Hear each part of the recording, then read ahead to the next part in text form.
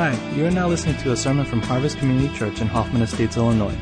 Today you will hear a sermon from Pastor Dave Lee, so without further ado, here he is.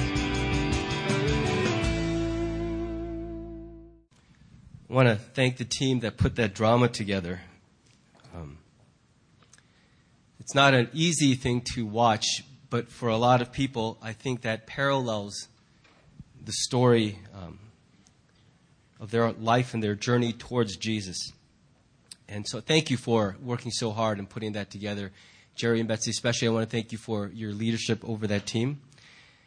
And also, I want to thank our team who does our children's ministry. And really got touched watching that video of the kids listening to God. We have some budding theologians. Their spelling needs a little work. But just when you see the way that kids relate to God, I think there's something beautiful because they don't have years of cynicism and pain and failure and doubt that cakes over their hearts. This morning, if I could have the clicker, that would be awesome. Does anybody have it? Thank you. This morning, it's Easter Sunday. Thanks, Stephen. And I want to share with you a message about something we call the resurrection power of Jesus Christ. And maybe you've heard that phrase before. Maybe you have some guesses as to where this message will go. Just hang on and stay with me from the beginning to the end. I think God has something He wants to say to encourage us. This is not going to be a fire and brimstone message. It's not going to be a message that will produce guilt or regret. It's a message that I have been praying all week will produce hope and encouragement in each of you. You know, this past Friday, we had Good Friday service. And I want to thank Pastor Jared for really pulling together a lot of different people and teams. And for me, I just got to worship. It's been a really long time since I went to church, and I actually just went to church. I didn't have to do anything other than go. And it was such a needed thing for me. And on Good Friday, we focused during that entire service on some of the last words Jesus spoke from the cross. And it's right that we do that. Every year on Good Friday, it's right that we remember the very high cost of our salvation. And if you really think about it, the cross is just a ubiquitous symbol in our culture. And I think there are very few people in the United States who, when they see one shape or another, one form of the cross, would not at least know it has something to do with Jesus Christ and the Christian faith. We talk a lot in church about the cross. In fact, I would say that most of you here have at least a reasonably developed theology of the cross. And by the theology of the cross, what we mean is this idea that Jesus, our Lord and Savior, bore a cross which is a symbol of self-denial, shame, sacrifice, and death. And as He bore that for our sakes, He purchased our redemption, our freedom, and as a result, we are called to also live like Him in self-denial and to carry our own crosses. That is a very important part of the Christian faith. It is a message that our whole world needs to hear more of, because if you look around you, there is just so very little selflessness in our world. What you see instead is everybody is out for themselves, and whatever is wrong with your life is wrong with your life. As long as it doesn't spill over and touch mine, so much the better. And so I think it's right that we have a very robust teaching in the church on the theology of the cross. But I think there's an imbalance in the church. And the imbalance is that while we say a lot about the theology of death and sacrifice and denial, we kind of park there and we don't say as much about the resurrection, which is the great news that follows the story of death. Because if it stops with Good Friday and just stops with the message of self-denial and death, you know what that does after all? If all you hear is deny yourself, sacrifice yourself, give up, die. But there's never an emphasis on the good news, the hope of life that comes after death. Well, what that produces is a deep, deep soul weariness, even a despair, that I don't think I can keep on going carrying the cross if the hope of Easter Sunday never comes.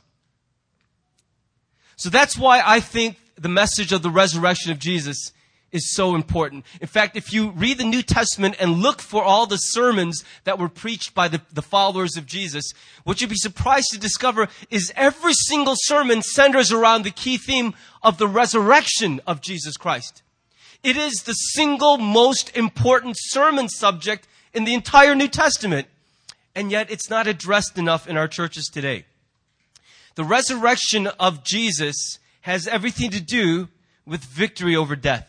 Now, some of you guys know, if you've been going to our church for a while, that I worked once as a surgical technician for about a year. And when a surgical team is starting to lose a patient, the entire OR bursts into a frenzy, a flurry of activity. It's like controlled chaos. I've seen it a couple times, and it's as if everybody knows what they're doing. They're in a rush. Everybody's in a panic because we have a small window in which we have to scramble to do everything we can to save that patient's life. But when that patient flatlines and the EKG stays there, as soon as the team knows there's nothing more to do, something interesting, something powerful happens in the room. There's this heavy hush that just suddenly enfolds the whole room. No one has to give a cue. It's just as if all this frantic activity, this movement ceases at one moment. Usually the lead surgeon will call for the time of death. It will be recorded. And then where there once was motion everywhere, there's just absence of any motion. You just stop. And that ceasing of motion is such a loud statement about the fact that death is the one thing that makes us feel truly helpless and powerless. They do everything they can, but at some point they realize there is nothing more that can be done, and so movement seems almost profane, inappropriate, and you just stop, as if to say, it's done now. That's the thing about death. It's so final. It's so irreversible. When it happens, there is nothing to be done about it. And in the face of death, we are profoundly confronted with this truth, which we deny all the time, that there is really so little power, so little control you and I have over anything. We try to buy our way into the illusion that we can control a lot. If I jog and I jog and I jog, I'll live forever. No, you won't. You just have a better fit in the casket. You won't live forever. And every day we try to prolong this illusion that I can change everything, control everything. But death is that one thing that goes, wrong. You can't control very much at all. And that's why in the face of that bleak, harsh reality, the resurrection of Jesus Christ is such good news for us. Because where we're completely powerless in the face of death, the resurrection of Jesus is this. He beat death. He did what we could not do. None of us, try as we might, cannot beat death.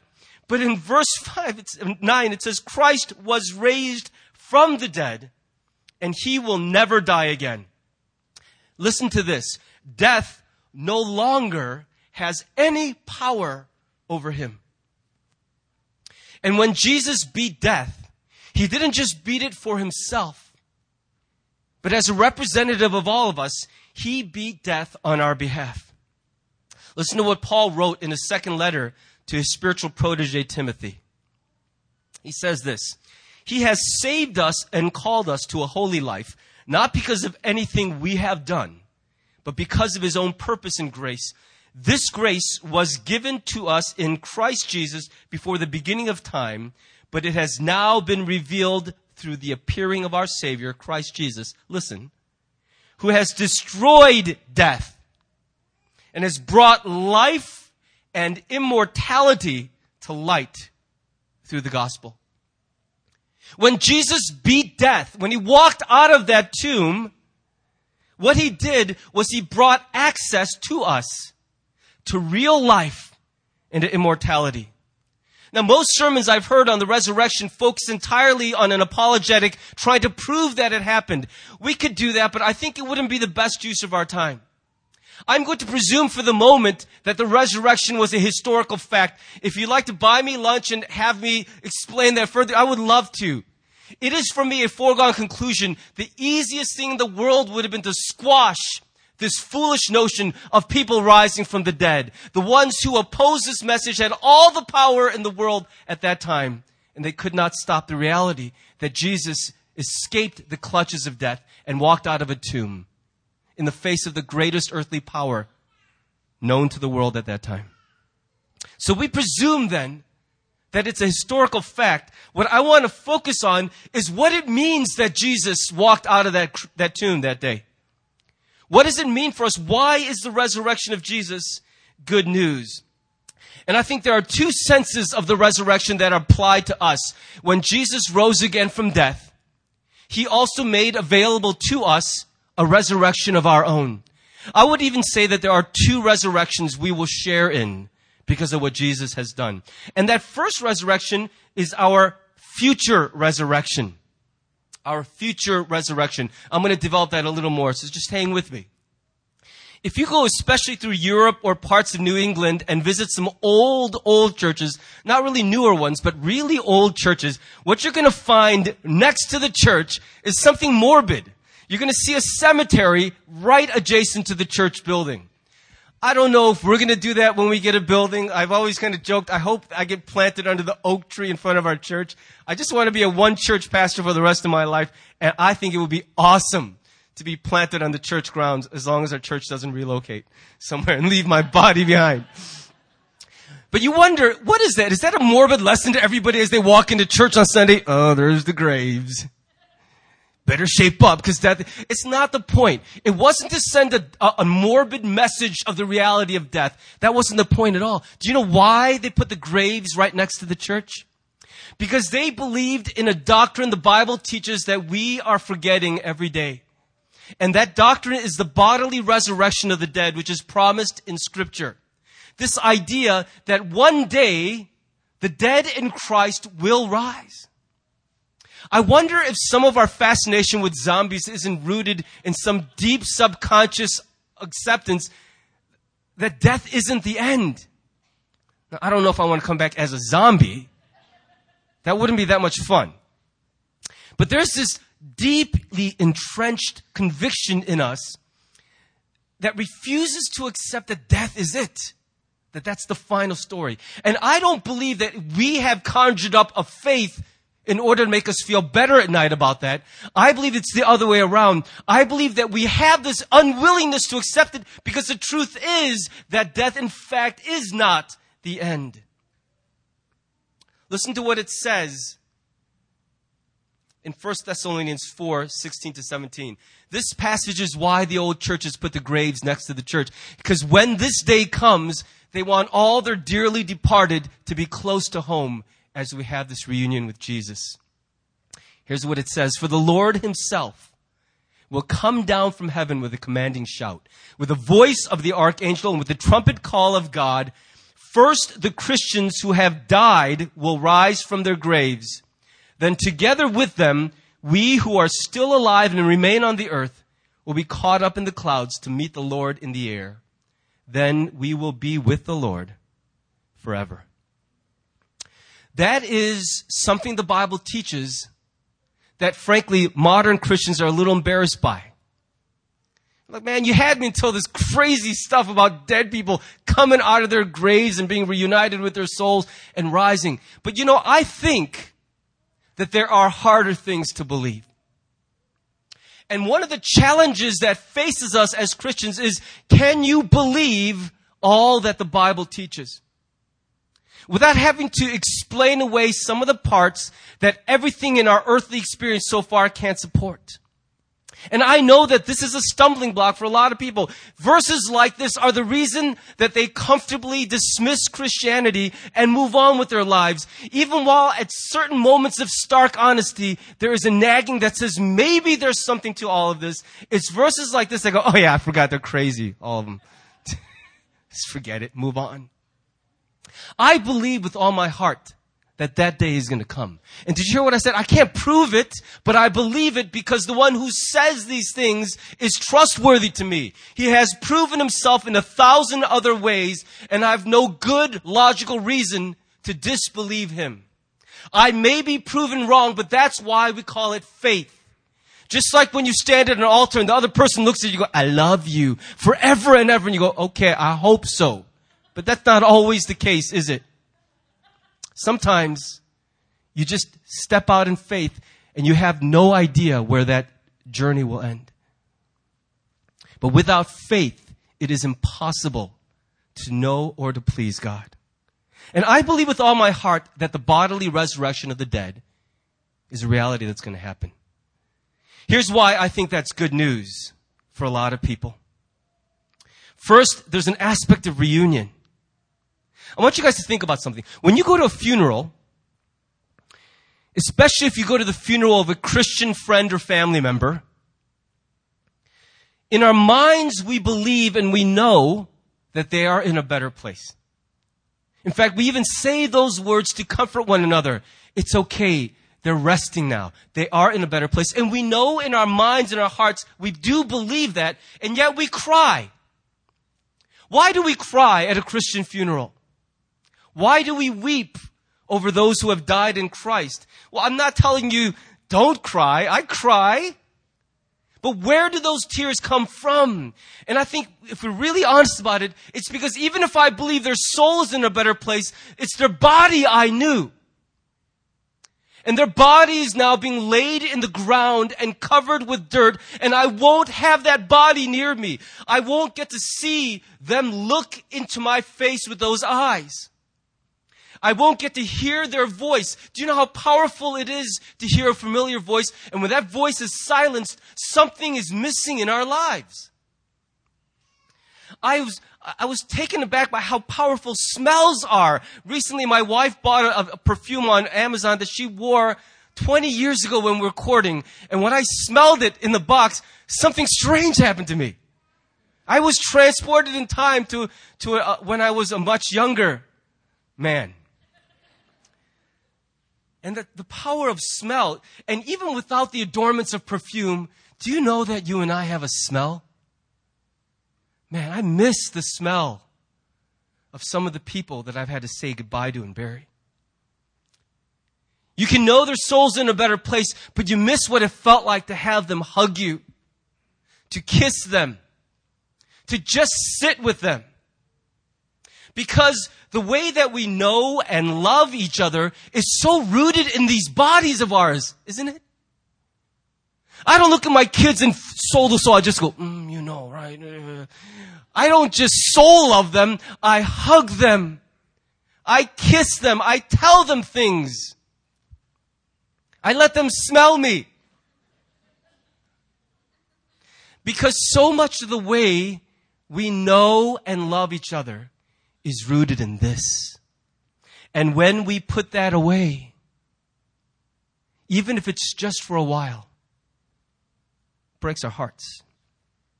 And so Paul, in writing to the Thessalonians and talking about the resurrection one day, he says this.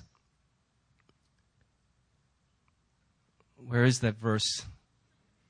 Is it here? Well, let me just read it for you. Brothers and sisters, we do not want you to be uninformed about those who sleep in death, so that you do not grieve like the rest of mankind who have no hope. Listen, for we believe that Jesus died and rose again, and so we believe that God will bring with Jesus those who have fallen asleep in him. I know I'm not the only person in this room who has laid to rest somebody they deeply love.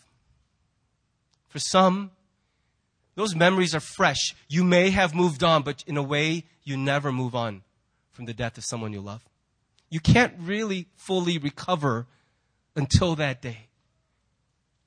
Because our hearts long for reunion, and the promise of the resurrection is this: one day, reunion will happen.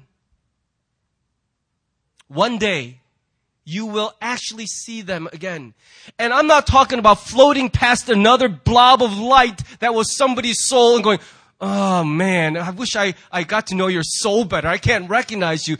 It says that our bodies will rise.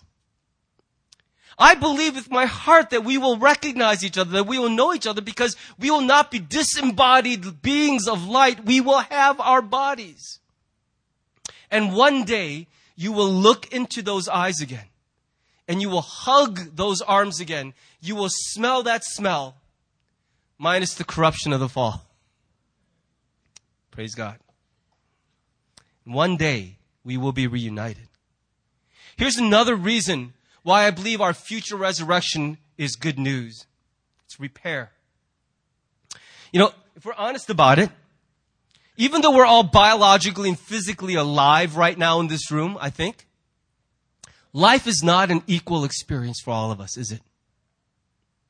For some of us, we breeze through life on legs that work, on eyes that work, ears that work, hands and feet that work. Everything on our bodies just works. But for others, there are infirmities and limitations and afflictions related to their bodies, even though their hearts are free and they soar. For some people, even in our church family, this body has not been a blessing so much as a challenge to manage to get through, to reach for God in spite of the shell we've been given to wear. In fact, sometimes we can feel trapped in the body God gave us, longing for a day when we could be free of this body. The good news of the bodily resurrection of those who are in Christ is that one day you will be free of the body that you have. You might ask, and Paul anticipated this question, but someone may ask, how will the dead be raised? What kind of bodies will they have? You're going to die, be put to rest in a box covered with dirt, and one day that body will rise again. And some people might be thinking, that doesn't sound like such a good deal to me. Could I maybe get a different one? If I get the same old body and it's going to last forever, I don't know if I welcome that news. So here's what Paul says. It is the same way with the resurrection of the dead. Our earthly bodies are planted in the ground when we die, but they will be raised to live forever. Our bodies are buried in brokenness, but they will be raised in glory. They are buried in weakness, but they will be raised in strength. Here's the glorious hope of the resurrection, is that our souls will be reunited to our bodies, but they will not be the bodies we left behind. What was planted in the ground was mortal. What will come out will be immortal. What went into the ground was broken and weak. What will come out will be glorious and strong. That is at least part of the promise. Do you know that when Adam and Eve were first created, there was no blemish, no defect? Everything broken in creation broke when sin entered the picture. Let's not kid ourselves. That's exactly what's happening in our world. You can be of all different religions, but you cannot deny the fact that the selfishness, the evil, the hatred, the sin in the hearts of men and women is what is responsible for everything that sucks about this world. Everything. Some of you work in law enforcement. I don't need to really pull and stretch to convince you that our world is broken, and it's broken because of the sin in the hearts of humanity. And when it's broken, it means that we also break everything. We break the planet, we break society, we break promises, we break each other's hearts.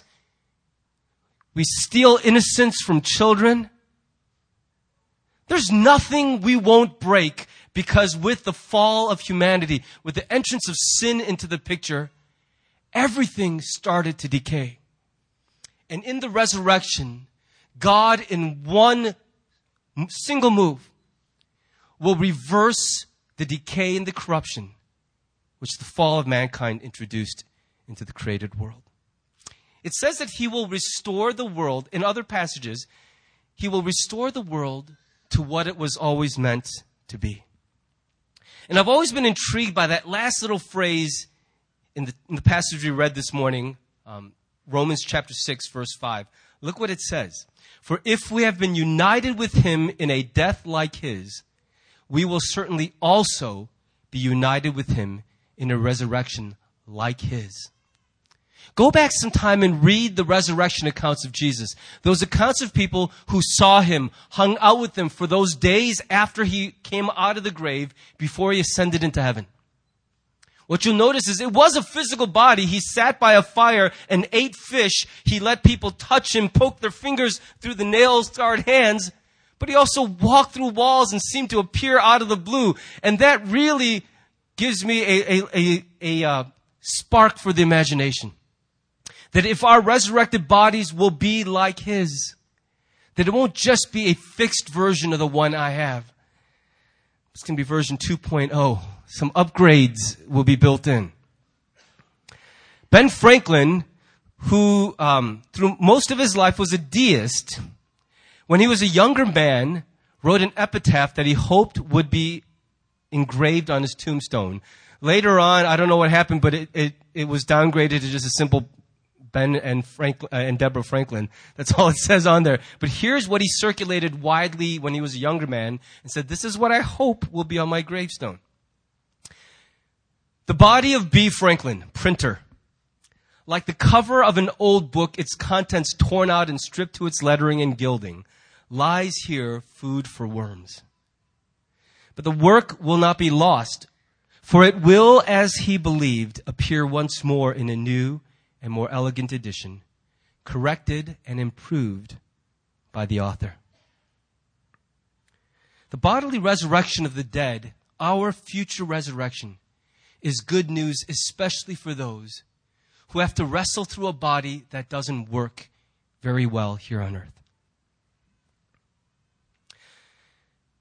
But like that quote from N.T. Wright, which Bobby read at the beginning of that last song, the resurrection of the body also sends a clear message to us that the body matters to God. He doesn't see the flesh as something to be discarded, left behind. He sees the flesh as something that needs to be recovered and redeemed. In other words, God isn't only heavenly minded, he cares about what happens down here. This earthly story matters to God. He is intensely interested in it. And so there is another resurrection we will also share in with Christ. And that is what we would refer to as our present resurrection. This idea that the resurrection power of Jesus is not only about whether we will go to heaven or hell someday, but whether we will experience newness of life even here before we die. It says, just as Christ was raised from the dead, Romans 6:4, through the glory of the Father, we too may what? Live a new life. You know, that little phrase can either fill you with despair or fill you with hope. Because I think in the end, there are very few people I've ever met who, when they're honest, would not love a new life. It's not that everything in their life is bad, but they know that in the quiet moments when they're really brutally honest, there's some stuff in this life we just can't seem to get away from. Have you ever just been sick of yourself? Am I the only one? Can you give me some encouragement? You guys all just so cool with yourselves and love yourself. Some days I'm so sick of me. I just want to kick myself. I wish there was some safe way to beat myself up, but someday I just go, I'm sick of this guy. You're so full of it. So weak. You are such a failure. You're a fraud. How do you dare stand in front of people and talk about spiritual things?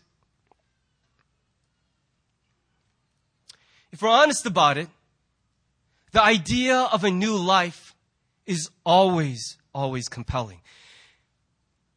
Here's what I've realized, though, is that it's not really the desire to change that we wrestle with. Everybody wants to change. Even the people who act stubbornly like they don't care. I don't want to change. I'm happy with myself. I don't really believe it.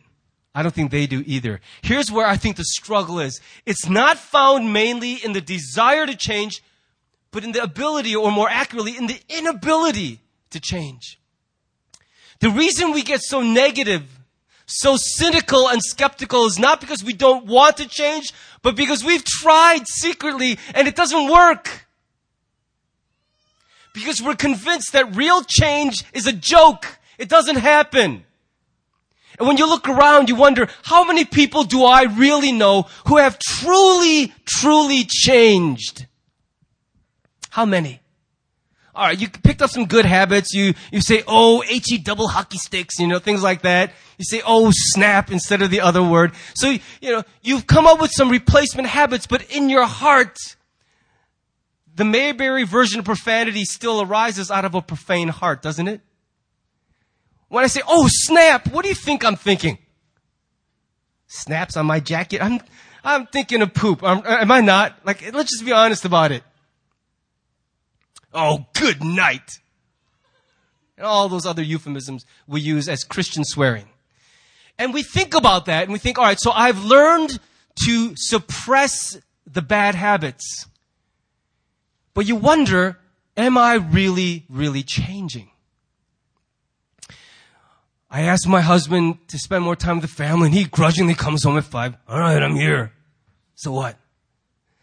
And he's physically there, but in his heart, you just get that feeling, yeah, I know, but it's not really what I wanted, was for your carcass to be in the building at 5. I kind of wanted you to show up. And so even while we modify our behavior, there's a suspicion deep in our hearts that real change doesn't happen. But this is where the resurrection of Jesus and the power over death is such good news for us. Because I believe in our present resurrection, there's this idea that because Jesus beat death, he can also beat the stuckness of our lives. I'll bet every one of us has set out to change something about our lives. Maybe our physical appearance, maybe a habit that we wanted to break, maybe something in our character that we know is a mess. And you gave it the good old college try. That's insulting to everyone who didn't go to college, but look, you gave it your best effort, didn't you? And in the end, after about 3 months of pseudo success, you got reacquainted with your crappy self. Oh yeah, I forgot. I suck. I tried so hard to be a different person, but then I came full circle. I'm like, yep, there's me again. Welcome home. And in the midst of that, what you said in your heart was, it's all a lie. No one changes. Even if we so badly want to, we don't have the power to change. But Paul says something very important in this passage in Romans 6. He says, when Jesus beat death, it was an emancipation proclamation. He said, you are no longer slaves to sin. And much of what we want to fix about ourselves, change about ourselves, is sin and all its negative consequences. And what he said is, you have to actively resist the lie that you are powerless to change.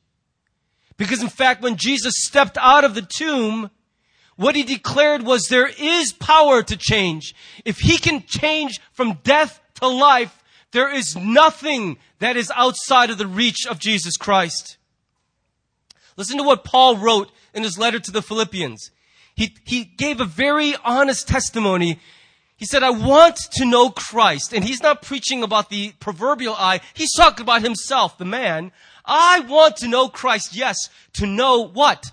The power of his resurrection and participation in his sufferings, becoming like him in his death, and so somehow attaining to the resurrection from the dead. Get this. For Paul, part of understanding and embracing the resurrection power of Jesus lied in what comes next.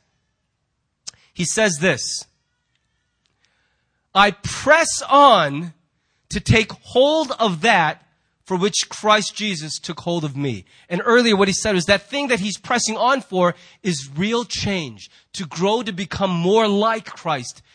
That is what we are called to. That is what we long for and what our hearts keep wanting to give up on.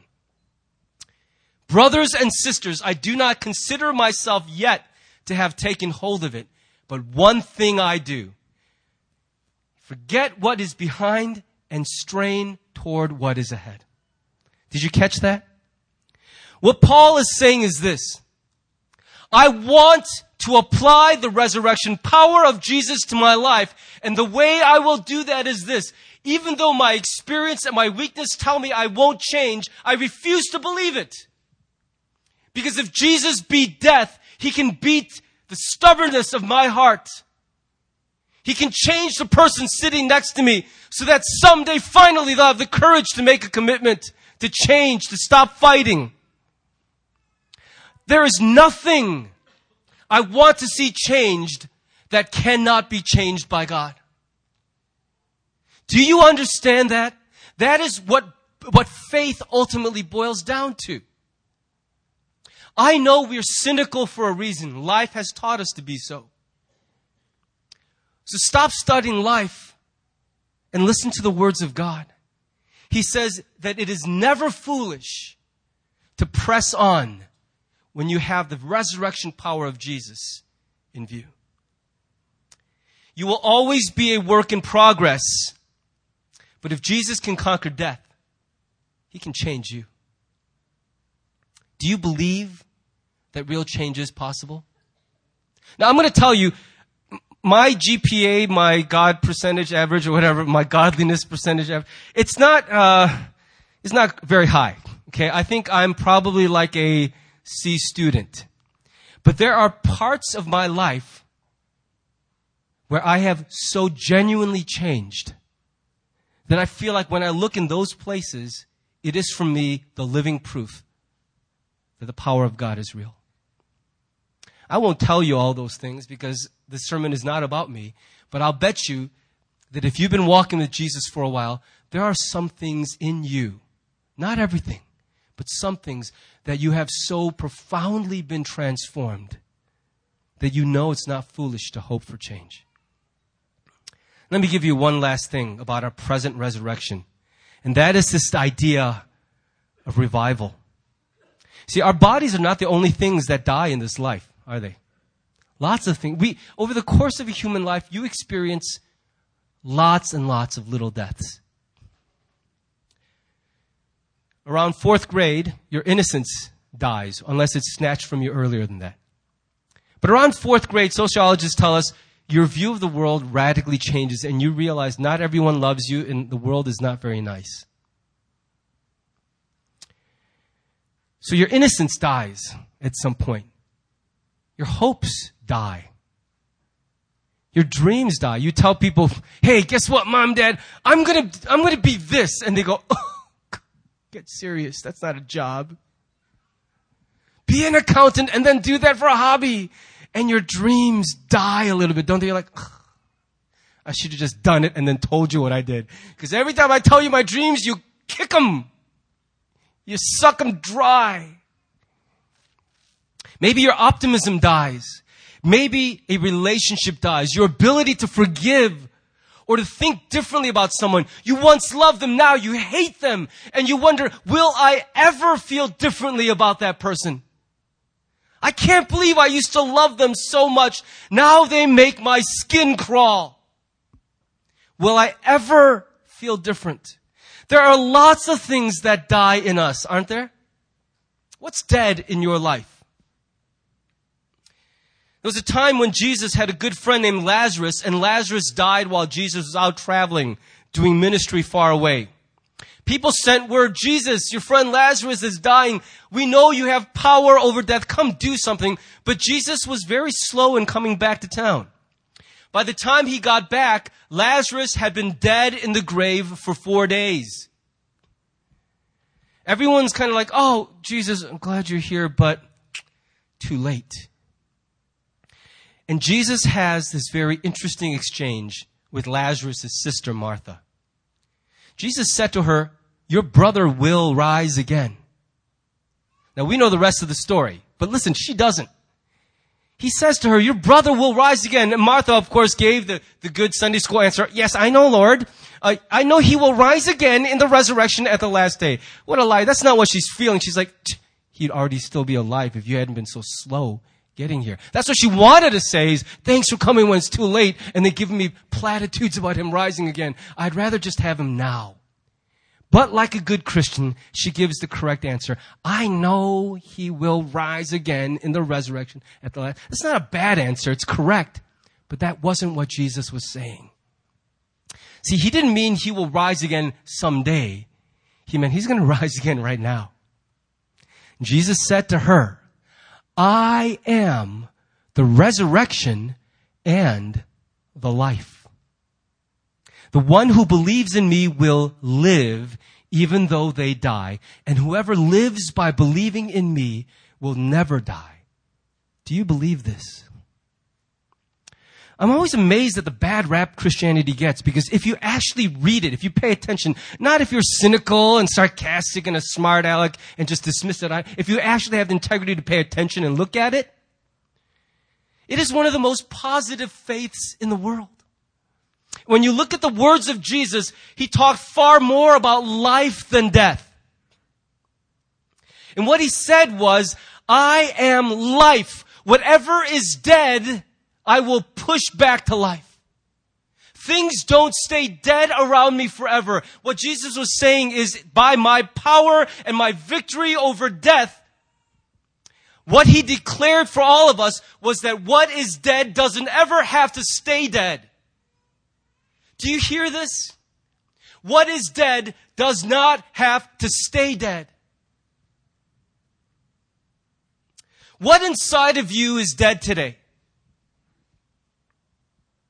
Some of us stopped being optimistic a long time ago. Some of us stopped believing a long time ago. Some of us stopped loving our families a long time ago. And the reason we persist in that deadness inside of us is because we think death is permanent. How do you ever change the way you feel when it's been 20 years and running where I felt this way about you and about this and about us and all of it? Where am I going to go and find a new way to think and to feel and to hope? How will a dead hope become a living hope? My last relationship bruised me beyond the ability to ever trust anyone again. I can't look at people and believe in them anymore. I believe everybody's a liar. That death inside of you doesn't have to stay dead. This is the good news of the resurrection power of Jesus, is that whatever inside of you has died can come back to life in Christ. And I don't say that as theory. I have watched this happen in the lives of real people. I have seen them not just move on, but come to life. What is dead does not have to stay dead. You know, if you think about what a chrysalis is, doesn't that just look like a dead thing? If I saw that and I didn't take biology class in high school, I saw that hanging from a leaf in my garden, I would pull it off and throw it away. But even though it looks like death, this is what comes out. And I think that is such an apt illustration for what faith is like. See, you look at the deadness in your life right now, and every voice in you and around you says, this is dead, it's done. There is no future. It's going to just be like this forever. But you give God time to work. And this is what comes out. And I'm telling you again, this is not just theory for me. People I love with all my heart, I have watched in the 11th hour of their life, in their 90s, radically change. I've seen the regret come over their eyes when they realize how much of their lives they've wasted. But I see the change happening. It's as if a light is turned on where it was dark forever. So I'm going to ask you the same question that Jesus asked Martha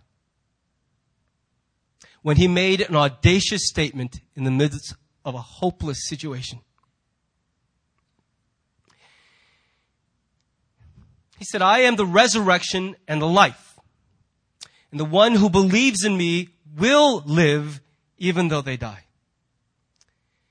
And this is ongoing. Whoever lives by believing in me will never die. Do you believe this? I believe that we Christians should be the most hope-filled, optimistic people walking on this planet. And it would be stupid to say something like that apart from the resurrection of Jesus Christ. You take away the resurrection, there is nothing to rejoice in. Look, lots of people have died for others. If the story ended a Good Friday, I'd just say, man, that's awesome, thanks. But in a sense, all I'd be saying is thanks for nothing, because anyone can die. But not anyone can rise up again. And in the resurrection, Jesus actually gave us hope. Without Easter Sunday, every Sunday would just be a memorial service, not a celebration.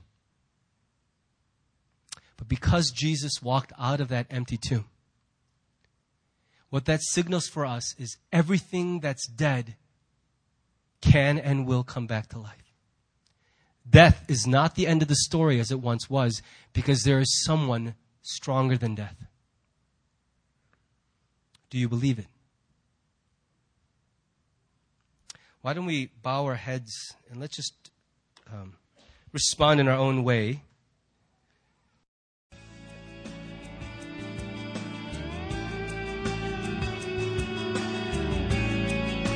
Thanks for listening to the sermon from Harvest Community Church. If you would like more information or have any questions or comments, check out our website at harvest-community.org. Thanks for listening.